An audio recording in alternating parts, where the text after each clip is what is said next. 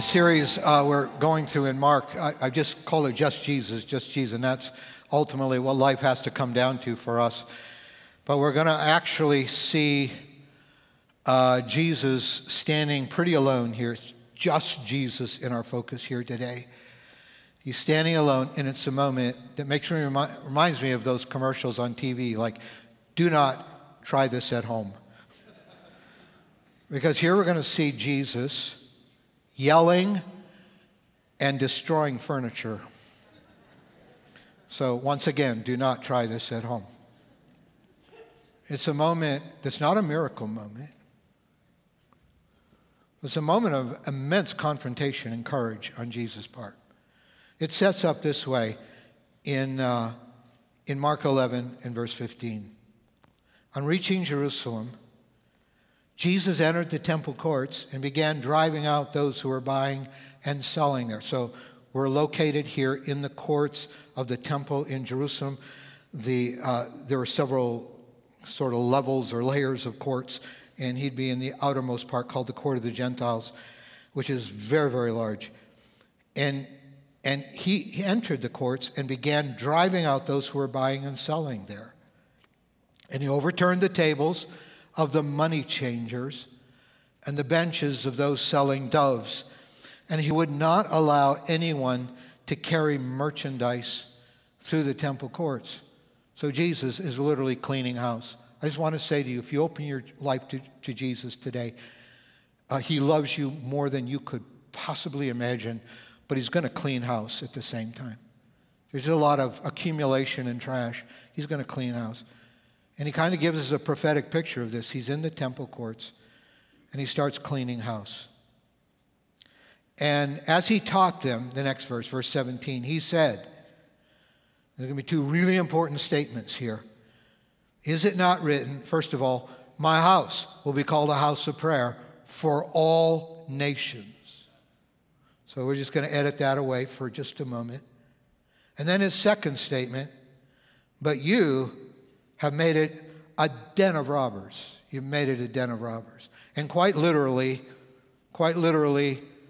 people were being ripped off in the temple courts. And the priests were benefiting, skimming off the top. You weren't supposed to bring sacrifices from long distances when you made pilgrimage to the temple in this time. So you had to buy, and you had to buy the doves and the lambs, and of course, you're being overcharged for that. And you also had to pay for them in shekels, not the local currency of where you lived. And so people were also getting dinged on the exchange rate. I was on a trip overseas a couple months ago, and I realized I was about to leave the U.S. and fly into this country, and I had no local currency, and I at least need a little local currency. So, I knew I'd get ripped off because it was in the airport here in America, and it's just not as good as using your bank card overseas. But sure enough, I gave them $80 in cash and got what I considered $60 worth of foreign currency back. And they are making a profit off the exchange rate. This was happening in the temple. And people who were worshipers were being ripped off financially and taken advantage of, where they had no other recourse. And so no wonder Jesus said, you've turned this into a den of robbers. But there's more happening here.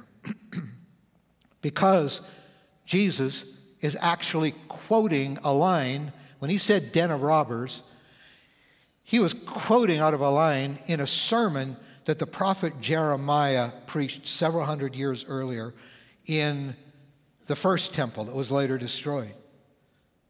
And God tells Jeremiah, could you imagine him asking you to do this? God tells Jeremiah to not go into the temple like Jesus did here, but stand outside the gates and say to all the worshipers coming in, you guys are a bunch of corrupt hypocrites. That would help your social media standing, I'm sure. Talk about heaping abuse on your head. And Jeremiah starts preaching. He points fingers at these worshipers. And he says, you're a bunch of, you steal you murder, you sin sexually, and during the week you go after demonic idol gods. And yet you come into the temple to the true and living God, and you are saying to yourself, well, as long as we have the temple where the honor of God's name is, we are safe. And God responds back in a question through Jeremiah, like, say what? Are you saying that just because you have the building where my name is, that you're safe? While all along you are making it a quote-unquote den of robbers. And so when Jesus says you're making this a den of robbers, it's like clicking on a hyperlink in an email. You know, you click on the link and it brings up a website. They all would have understood it. It was more than you're ripping people off on the exchange rates here. It was you are just like those people Jeremiah preached to. And the God who hates hypocrisy more than you do, by the way. So don't reject him because of the hypocrites that might be around you, because he hates hypocrisy more than you do. He said, you have turned my house with the honor of my name into a den of robbers. You're stealing from me in every possible way as you live in rebellion to my will and then do religious worship in this temple as some kind of tokenism. So he's saying that. When Jesus said den of robbers, it's like clicking on the link that takes us back to that sermon and the larger indictment. But he's not done. Before he says you made this a den of robbers, he says something else that's also like a link we click on, except it takes us not back to Jeremiah, but back to the prophet Isaiah. Because he says, my house will be called a house of prayer for all nations. Before he says, this is a den of robbers, he says, my house will become a house of prayer for all nations. It takes us back to Isaiah chapter 56 and this paragraph that's on the screen. And foreigners who bind themselves to the Lord to minister to him, to love the name of the Lord, and to be his servants, these I will bring to my holy mountain and give them joy in my house of prayer. House of prayer was code for the temple. I used to think house of prayer meant a building we build and then schedule prayer meetings. No, it meant the place, the presence of God, the place you can meet with God, the place you come to worship him. And he was talking about sometimes the temple in the Old Testament called the house of prayer. And he says foreigners, those who are not Jews, those who are outside of that original Old Testament covenant. He said, my heart is at the Gentiles. My heart is at both Jews and Gentiles. My heart is that foreigners will come and they will bind their hearts to me. And they will come to my temple, to my house of prayer. And their burnt offerings and their sacrifices, Isaiah goes on to say, will be accepted on my altar for, and this is what Jesus quotes, for my house will be called a house of prayer for all nations. And so when Jesus quoted that, it's like clicking on another link that reminds us the whole point is that foreigners, those far from access to God, need to have a welcoming place into relationship with him. This is his heart, that my house will be a house of prayer for all nations. He's not talking about bake sales in a church lobby. He's talking about his house being a house of prayer in which all the hindrances are taken away for the nations to have access to his message. And they were in, as I mentioned, the temple courts. Jesus positioned himself, according to Mark, in the temple courts. They were transporting merchandise through the courts. Mark said Jesus had to stop them from doing that. He was kicking over the tables of the money changers, kicking over the tables where people were buying animals and getting ripped off. He was kicking all over those things. Well, he was more than defying corruption in the temple. He was doing this in the court of the foreigners, in the court of the Gentiles, the place that was supposed to give access to the nations to come and worship. Instead, it's full of hubbub and animals everywhere and confusion and loud noise and people transporting goods. I mean, how could the nations come? And there's something that just rises up in Jesus, and he hyperlinks us to Isaiah chapter 56 and said, this is not the heart of God. The heart of God is that all nations would have access to me. That's why Jesus, just after he died, buried, rose again, before he ascended to the right hand of the Father until the day Jesus returns, he said in Matthew 28, we call this the Great Commission. Jesus said, all authority in heaven and on earth has been given to me. He's the ruler. He's the king. He's the living hope. He's it all. Therefore, and then he gives us our mission. So I would call it the Great Commission. We co-mission with God. It's the last thing he told us to do, other than to wait for the power of the Holy Spirit to be able to accomplish this. He said, therefore go and make disciples of what?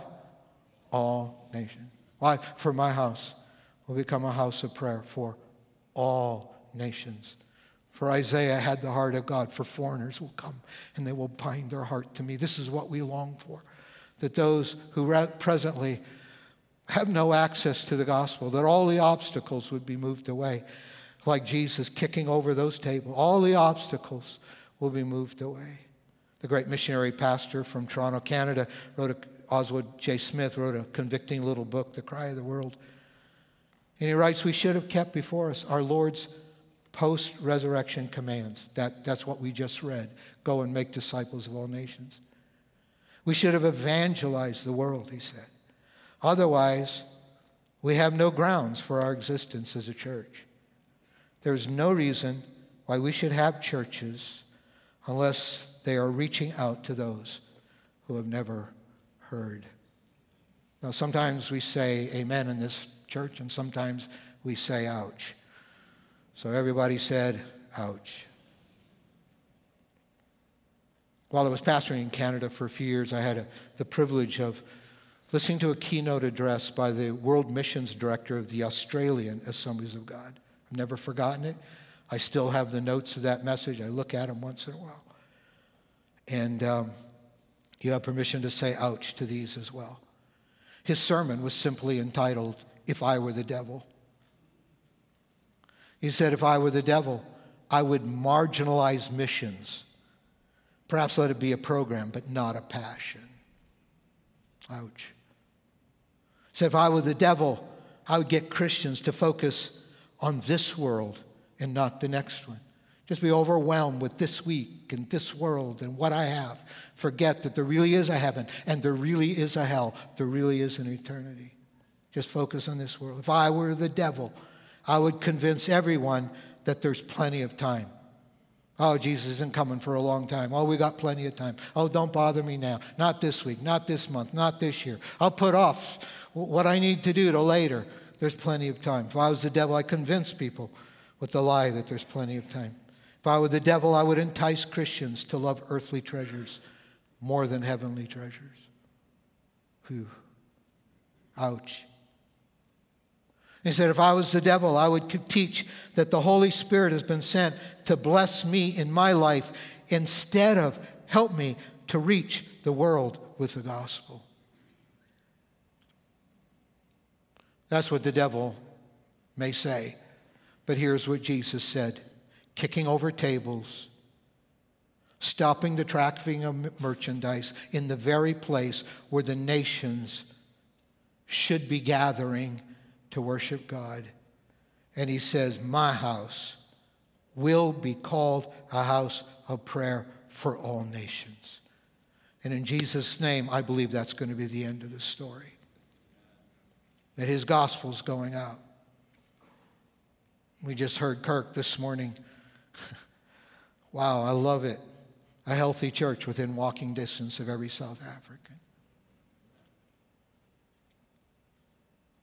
I pray for churches to blossom in China and Russia, even though America calls them their enemies.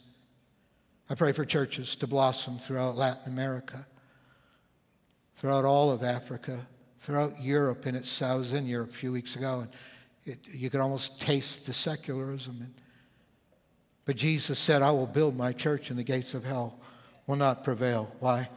Because I want to give access to all nations to hear the gospel. And so when we see Jesus' anger and his physical violence, literally destroying furniture and yelling over the commotion and the noise, and being unlike we see him at any other time. We see the passion of God's heart to turn over everything that may keep the nations from coming to him. So I started asking myself, I wonder if Jesus walked into my house, whether there'd be some tables he'd kick over. I wonder if he walked into Central Assembly, whether there'd be some tables he'd kick over. And probably not to your surprise, the answer is yes, there would be. And I just wrote a few of them down as we do the last part of this message today. Let's turn over some tables. Let's turn over the tables of indifference and neglect. Indifference means I just don't care. I know people are lost, but I just don't care. I can't do much about it anyway. And so I'm not even going to try. So we end up living in this condition of indifference to the eternal destiny in hell of lost people and excusing our responsibility. So we neglect it instead of embracing our responsibility to do what Jesus told us to do, to make disciples of all nations. There was a businessman in the first service. He was telling me a couple of weeks ago, he's pretty high up, but he's not the owner of his company. He was telling me this company he works for is really, it changed ownership. And he said the new owners are really tough to work for. I mean, we have this extremely dysfunctional culture in our office because they're so hard to work for. They treat people so poorly. And he said, I'm about done with it. He said, I do not like going to work. I don't want to go to work a lot of mornings. I'm done with it. And I had planned, Pastor, you know, I told you last year, I had planned on stepping away from that job, taking early retirement. I've got options by now. But he said, I've decided to stay another half year. The reason is, for some reason, they know I'm a Christian. For some reason, I'm having all these people coming into my office that are going through life trauma. Most of them don't know Jesus, but they're asking for prayer. They need a man of God around them. And he said, I don't like coming to work. It's dysfunctional. My bosses are not good leaders. But I'm staying in my job because God's given me a voice into people's lives for him. You know what? The tables of what I'd prefer got knocked over there. It's an amazing thing. I was touched a number of years ago. I interact some with missionaries from Vietnam, and they're using some of our resources here and from the church, and they're doing a great job opening up Vietnam. There was one of those missionaries said, when I was 16 years old, I didn't feel gifted, I didn't feel called, I didn't feel qualified. I don't know if he went to youth camp or came and was prayed for at church, but he said, when I was 16 years old, the Lord baptized me in the Holy Spirit. As I began to speak in tongues, which of course is a sign that God is giving us His Spirit to become His mouthpiece to the world. And he said, God just filled me with the Holy Spirit. And he said, it was something, the word he used was broken. It was like God started breaking my heart for the condition of people who did not know Jesus and were lost. Our hearts can be pretty indifferent otherwise. But he said, God's Spirit began to break my heart. And he said, I started, it became, he used words like inexplicable and indistinguishable. This is what thank God for His Spirit that can take the rotten indifference in our hearts and light it to flame until we start seeing the world like God sees the world. Not like CNN sees the world, not like Fox News sees the world, not like Newsmax sees the world, not like Reuters sees the world, not like the Wall Street Journal sees the world. I mean, the world, they see people in terms of enemies and friends and conflicts. We see the world in terms of, are people saved or are they lost? And the Holy Spirit doesn't let us be indifferent anymore to the lostness of the world. That's the passion you see in Jesus. As he just said, my house will be called a house of prayer for all the nations. Get rid of everything that's standing in the way of the nations coming to me. And I think that takes us to another table. It's the table of prejudice and preference. The table of preference and prejudice that God maybe wants to kick over in our lives. I think the litmus test is, do we have people in our lives? Many of us, most of our friends are like us. But you have people in your life who are not like you. Is the Spirit of God just exercising your loving muscles to go out and to be wider in your inclusiveness? People of other races, people of a different socioeconomic level or background than you, people who are not like you. This always will be where the heart of God will take. We tend to default to our preferences. I just want to be around people who I like. And we see somebody for the first time, and sometimes our first thought is not how can I make a connection with them. Our first thought is boy, they're so different than me. But this is where the heart of God, this is the passion of Jesus, is kicking over tables. He said, I want to kick over the tables of preference. I want to kick over the tables of prejudice. So you do watch the news, and it does condition you to fear the people of certain nations that maybe want to attack our nations. And you know what? There's a place for the politics. There's a place for international relations and all of that sort of thing. But we look at it by saying, but God, never taint my heart against any human being. Whether it be an illegal immigrant, whether they be a terrorist, whether it be from a country I've never visited and I don't like the sound of, my God, you want all the nations to come to your presence and to your house. Maybe we need to kick over the tables of distractions and misplaced priorities. These things are keeping the nations from the gospel. And it's easy. I want to tell you, this is really a tough one too. Our lives are pretty filled with a lot of responsibilities that are important. God's called you to where you are. You're God's person wherever you are. There's finances that need to be managed. There's kids that need to be cared for. There's parents that need caregiving, and and then there's entertainment everywhere that we think we need, and maybe more than we need it. And there's just distractions everywhere, and we no longer fight to keep the most important things in our lives important. And I found when keeping my top priorities, the top priority is no longer a weekly battle for me, then I'm probably just coasting. And less important things are probably the things that are most important. I mean, I used to say, I can tell what's really important to you if you just give me a few minutes with your calendar book and your checkbook. Well, these days, I don't have a physical calendar book, and I rarely use a checkbook anymore. It's all on my phone. But if I could have a few minutes with your calendar app and your banking app, I wouldn't see good intentions. We tend to drown in good intentions. I'd see what's really important to you. And I just want to be a person who's given my money away so that people have access to the gospel. I want to be somebody who's given my time away to investing in people and caring for people and sharing Christ with people and doing all of these things. I want to tell you, there is everything else in the world that can replace that. And so we find ourselves no longer living on mission. Oh, Pastor, that doesn't sound very fun. But God wants us living on mission. He's not scolding us. He's just showing us the passion he has as he cleanses that temple court for people to be able to have access to the gospel. Here's the last one. Thank God this is the last one. Oh, Lord Jesus.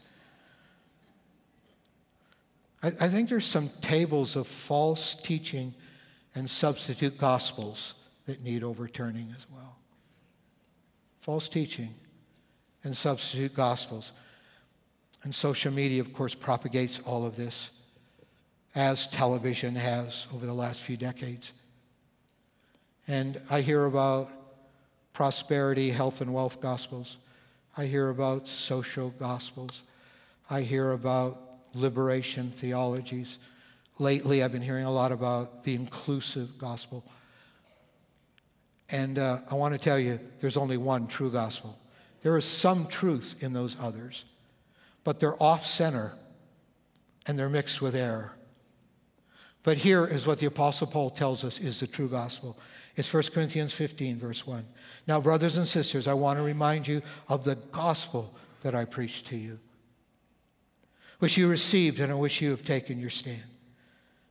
For what I received, I passed on to you as of first importance, that Christ, number one, Christ died for our sins. Can I hear a hallelujah in the house? He came and he died for our sins. That's the gospel. Helping people feel better is part of the good works that flow out of the gospel, but it's not the gospel. Gospel work is telling people that somebody died for all your failure and sin. And that he was buried, he really did die, and that he, thank God, rose again on the third day. He was buried and he raised on the third day, according to the Scriptures. And that's why Paul, in another letter, the letter of Romans, could describe the gospel this way. Very rarely will anyone die for a righteous person, though for a good person someone might possibly dare to die. This is Romans 5. But God demonstrates his own love for us in this. That while we were still what? We had blown it. We deserved nothing from you. I mean, somebody might dare to die for a worthy person, but we were unworthy. While we were still sinners, Christ died for us. And since we have now been justified by his blood, that made right with God through the price he paid at the cross, how much more will we be saved from God's wrath through him? See, God's wrath is real. It's politically incorrect these days, but it's real. Because God's more concerned about justice and righting the wrongs of evil than even you and I are. So his wrath is real. But Jesus preempted the wrath of God when he died in our place. And I want to say that's the gospel.